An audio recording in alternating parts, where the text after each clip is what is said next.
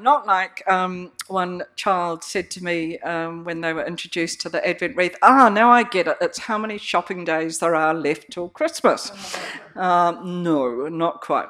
So it's the 4 Sundays we're actually on the count up to Christmas.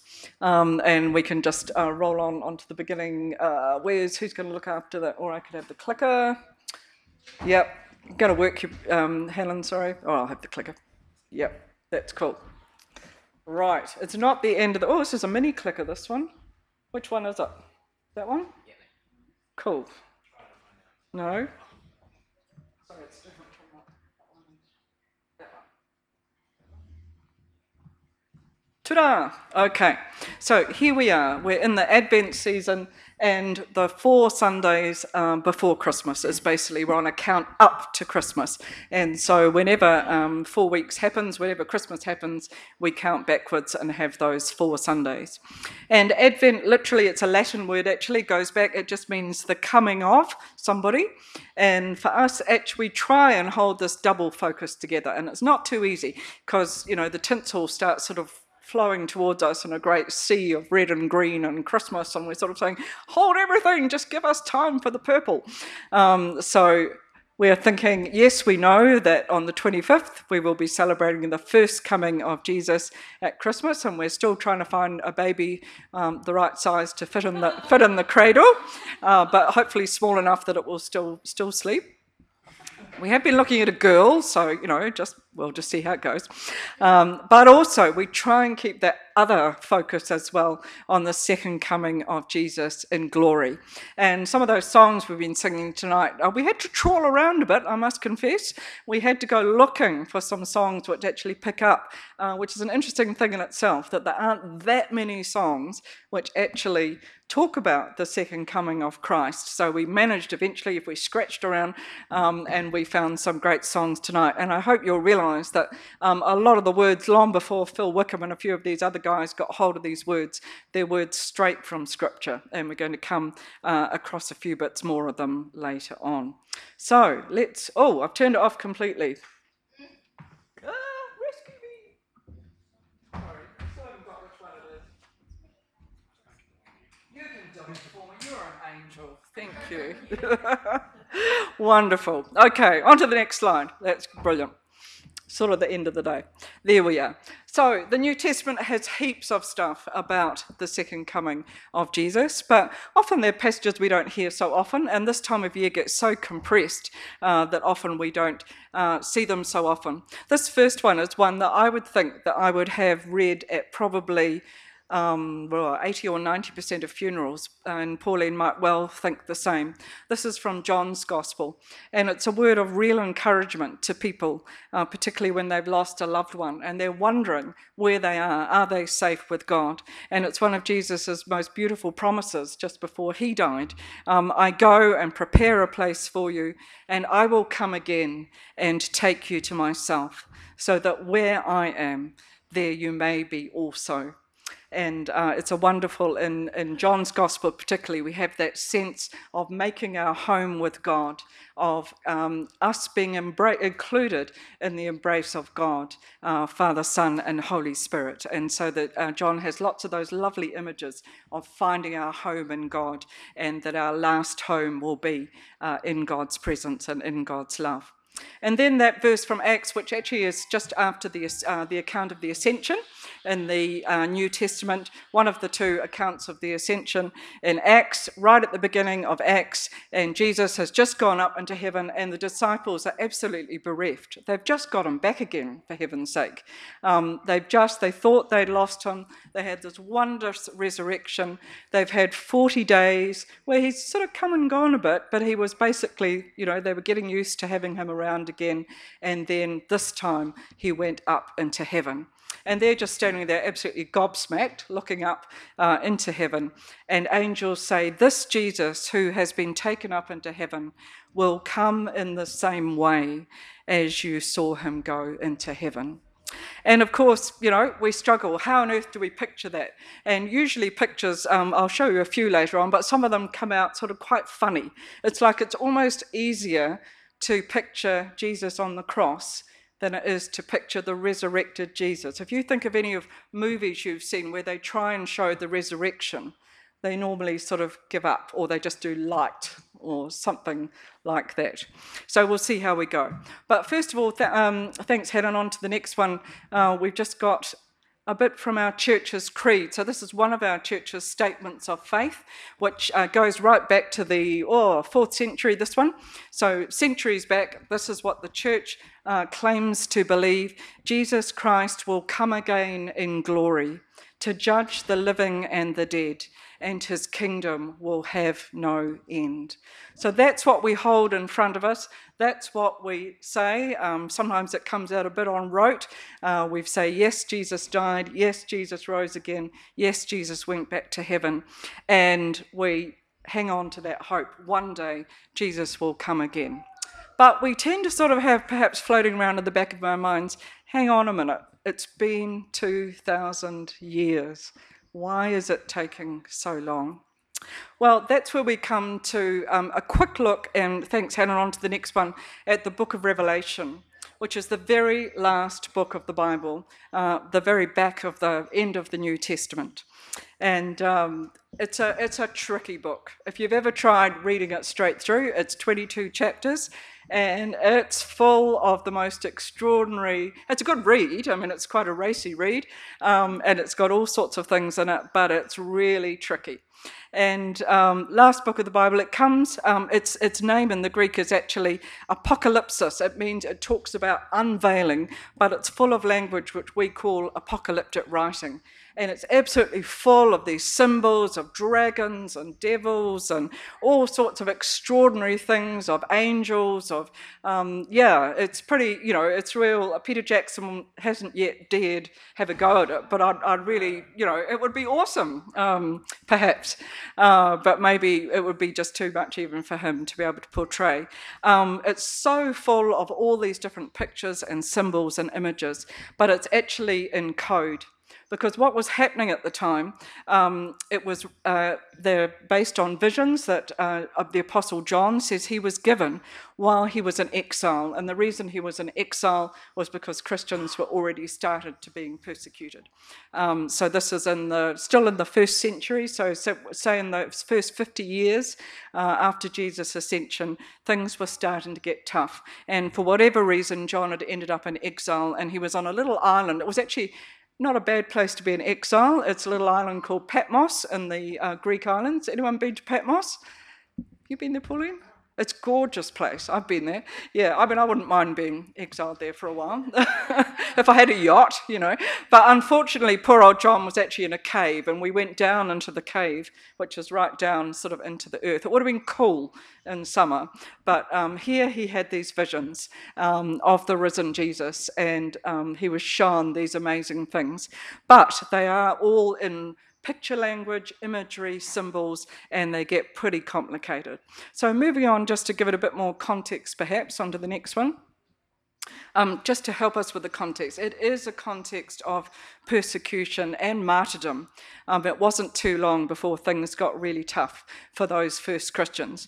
And even in the 60s, so about 30 years after Jesus' death and resurrection and ascension, the Emperor Nero in Rome, he'd really lost it, and he ended up setting the city on fire, but he blamed it on the Christians. Basically they became the scapegoat for anything that was going wrong. They were beginning to get known as a minority. They were speaking up. And so John felt this message was coming to him to give hope to his fellow Christians who were persecuted and who were really struggling. But he had to sort of code it, because you couldn't make it so obvious that the authorities would get hold of it. So he starts, for example, talking about Babylon. And we know Babylon was a city that was in the Old Testament. There was an empire in the Old Testament. They came at one stage, 6th century BC, and basically wiped out Jerusalem and wiped out the temple, wiped out everything that God's people loved. And so John starts talking about Babylon. But we think, hang on a minute, the Babylonian Empire's long gone. What actually John is referring to this time is the Roman Empire. So when he talks about Babylon, this is code, he's actually talking about the Romans who are right there in their midst and often on their trail. So regardless of all that was happening and John's message, even though there's lots of stuff that's rather strange, there's lots of stuff which is hugely encouraging.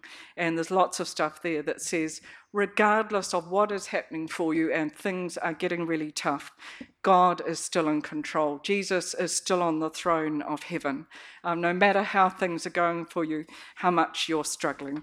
And so there's some great stuff, and some of the stuff we've been singing has come from those passages of the book of Revelation. Let's just have a look at, I've just put a little bit on the next slide, which is from Revelation 7.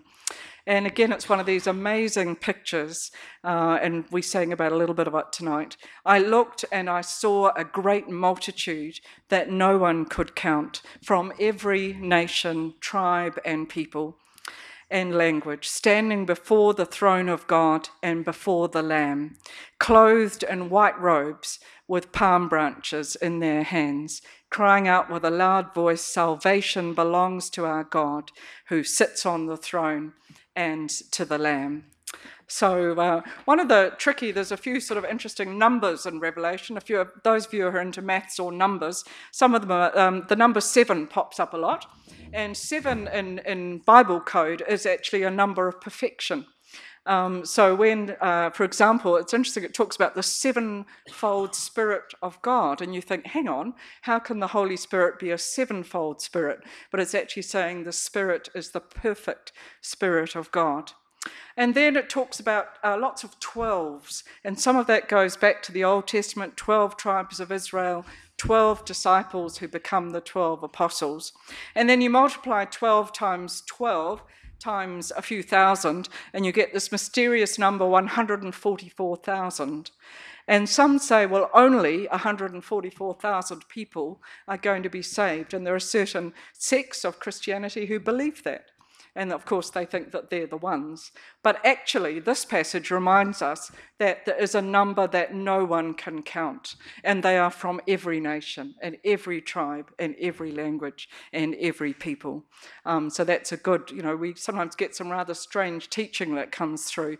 But this is a good reminder that God's love stretches to everybody and all are invited to be part of the kingdom. Just moving on to the next one, Hannon just picked up that imagery of the lion and the lamb, and we've already sung this evening about the lamb. So Jesus is both the lion and the lamb, and we had the roaring lion, I think, in one of our songs there.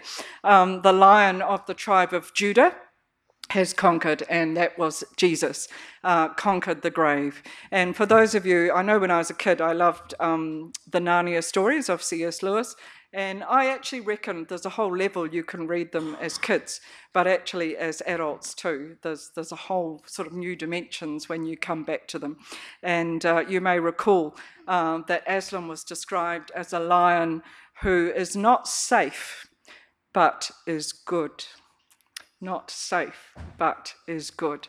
And so you're holding on that one hand the roaring lion, the almighty, the powerful Lion of Judah, who is Jesus, who is the conqueror, who has the victory. And then on the other hand, you're holding together with that the Lamb of God, who takes away the sin of the world, as John the Baptist called him. Worthy is the Lamb who was slain, we've been singing. And Jesus was like the lamb sacrificed in our place at the cross when he died on the cross. And so somehow the book of Revelation tries to hold together those pictures of Jesus as the lion and the lamb, and we do too in our worship. But there's the next one has a picture of them, but sometimes I sort of feel, rolling on to the next one, they end up we've ended up with 2 lions there just to confuse things, but we're trying to hold together those images. Now, what we're also trying to hold together in Revelation, just moving on to the next one, is Jesus as judge. And that is part of the message of Revelation. And there are some quite sort of fiery sort of passages about angels being sent out to judge and horsemen. You might have heard of the horsemen of the apocalypse. And so, but Jesus' role as judge has a purpose. His role ultimately is to judge and to destroy all that is evil in the world, to bring down all worldly pride and rebellion, everything that rebels against God, including Satan, including the devil and all his works, and to finally make an end to sin and to death. And we might say, well, didn't Jesus do that at the cross? Yes, he did. That is where he won the victory. But we say, but hang on, why do we still live in a world where we see those things? Why are we still living in a world where there's still pain and violence and people still die? Why is there still suffering?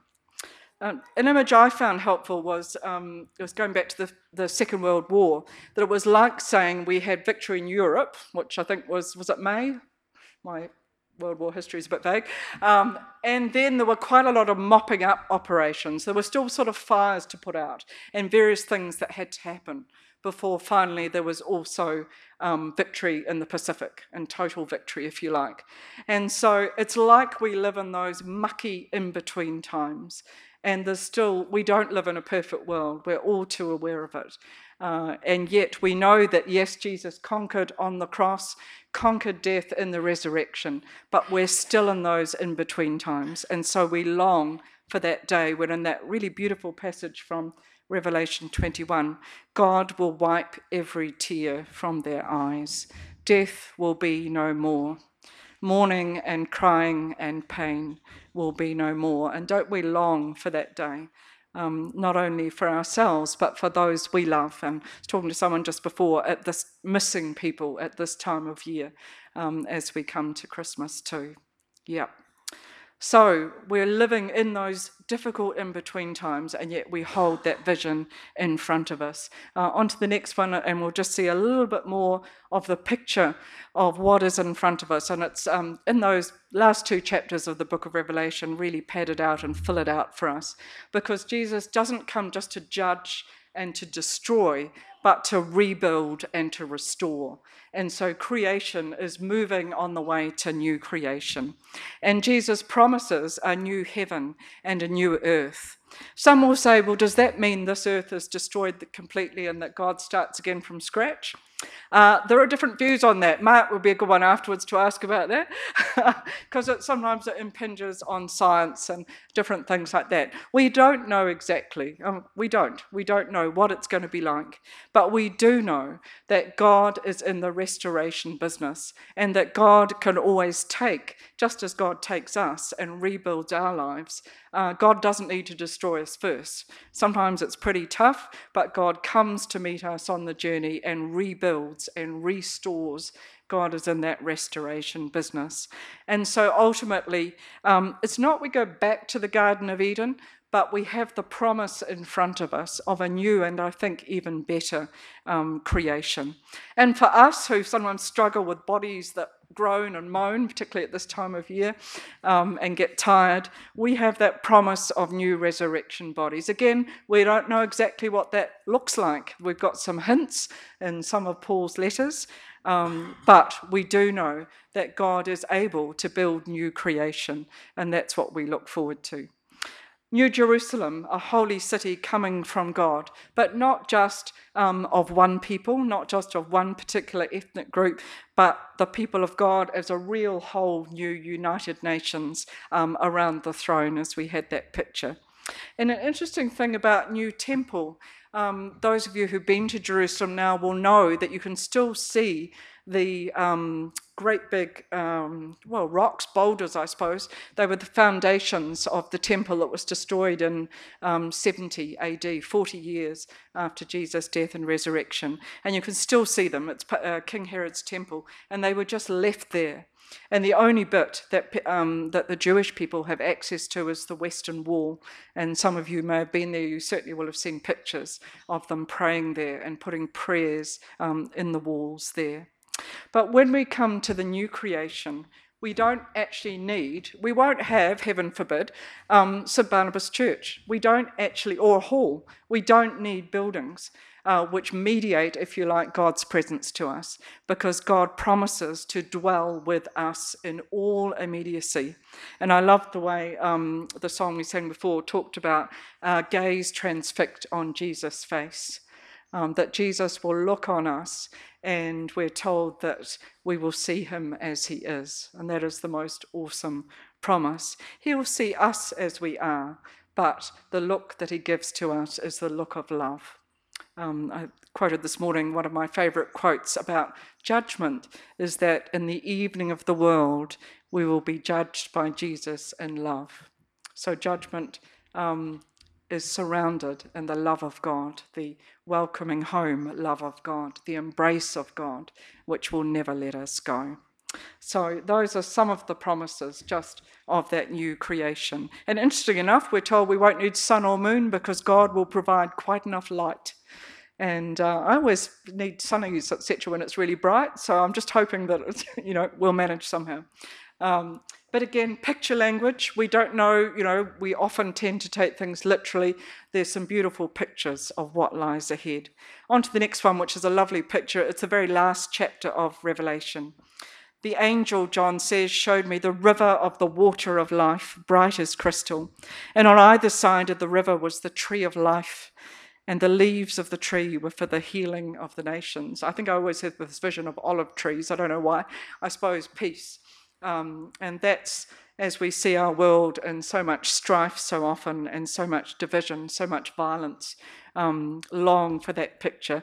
And that picture there just holds together those images of the original tree of life in the Garden of Eden, the cross as that central tree which bridges between creation and new creation. And the only way we come to new creation is through the love of Jesus shown for us on the cross. So there we are. Jesus has promised to return in glory. Just on to the last slide there. Jesus has promised to return in glory. We hold on to that promise. We still don't know when. People have worked out all sorts of timetables right through. When the year 999 was about to become the year 1000, there were huge movements of people thinking, surely Jesus will come back on the first day of the year 1000. And some of us may remember Y2K, going back when the millennium was going to start, the second millennium. Surely Jesus will come back then. But no, I think good on Jesus. He's not going to do it to our timetable. But we still have that promise and we hold on to it. But what do we do in the meantime? What do we do? Meanwhile, there's work to do, to live into that new creation. We can't create it ourselves, but God invites us to be part of the process. Work for the values of the new creation already. Love, justice, peace, healing. Everybody finding a home in God. And pray. Every time we pray the Lord's Prayer, we pray, your kingdom come on earth as it is in heaven. Or if you go to the very back of the Bible and look at the very last verse, it simply says, Amen, come, Lord Jesus. That prayer, one of the shortest ones, is there for us to pray too. Meanwhile, we live in hope, and that's what the Advent season reminds us of, living hope. And we live in trust in our Lord Jesus. May that be our Advent hope as we journey through to Christmas together. And on into a new year, we don't know what the future holds, but we do know and trust the God who holds our future. Amen.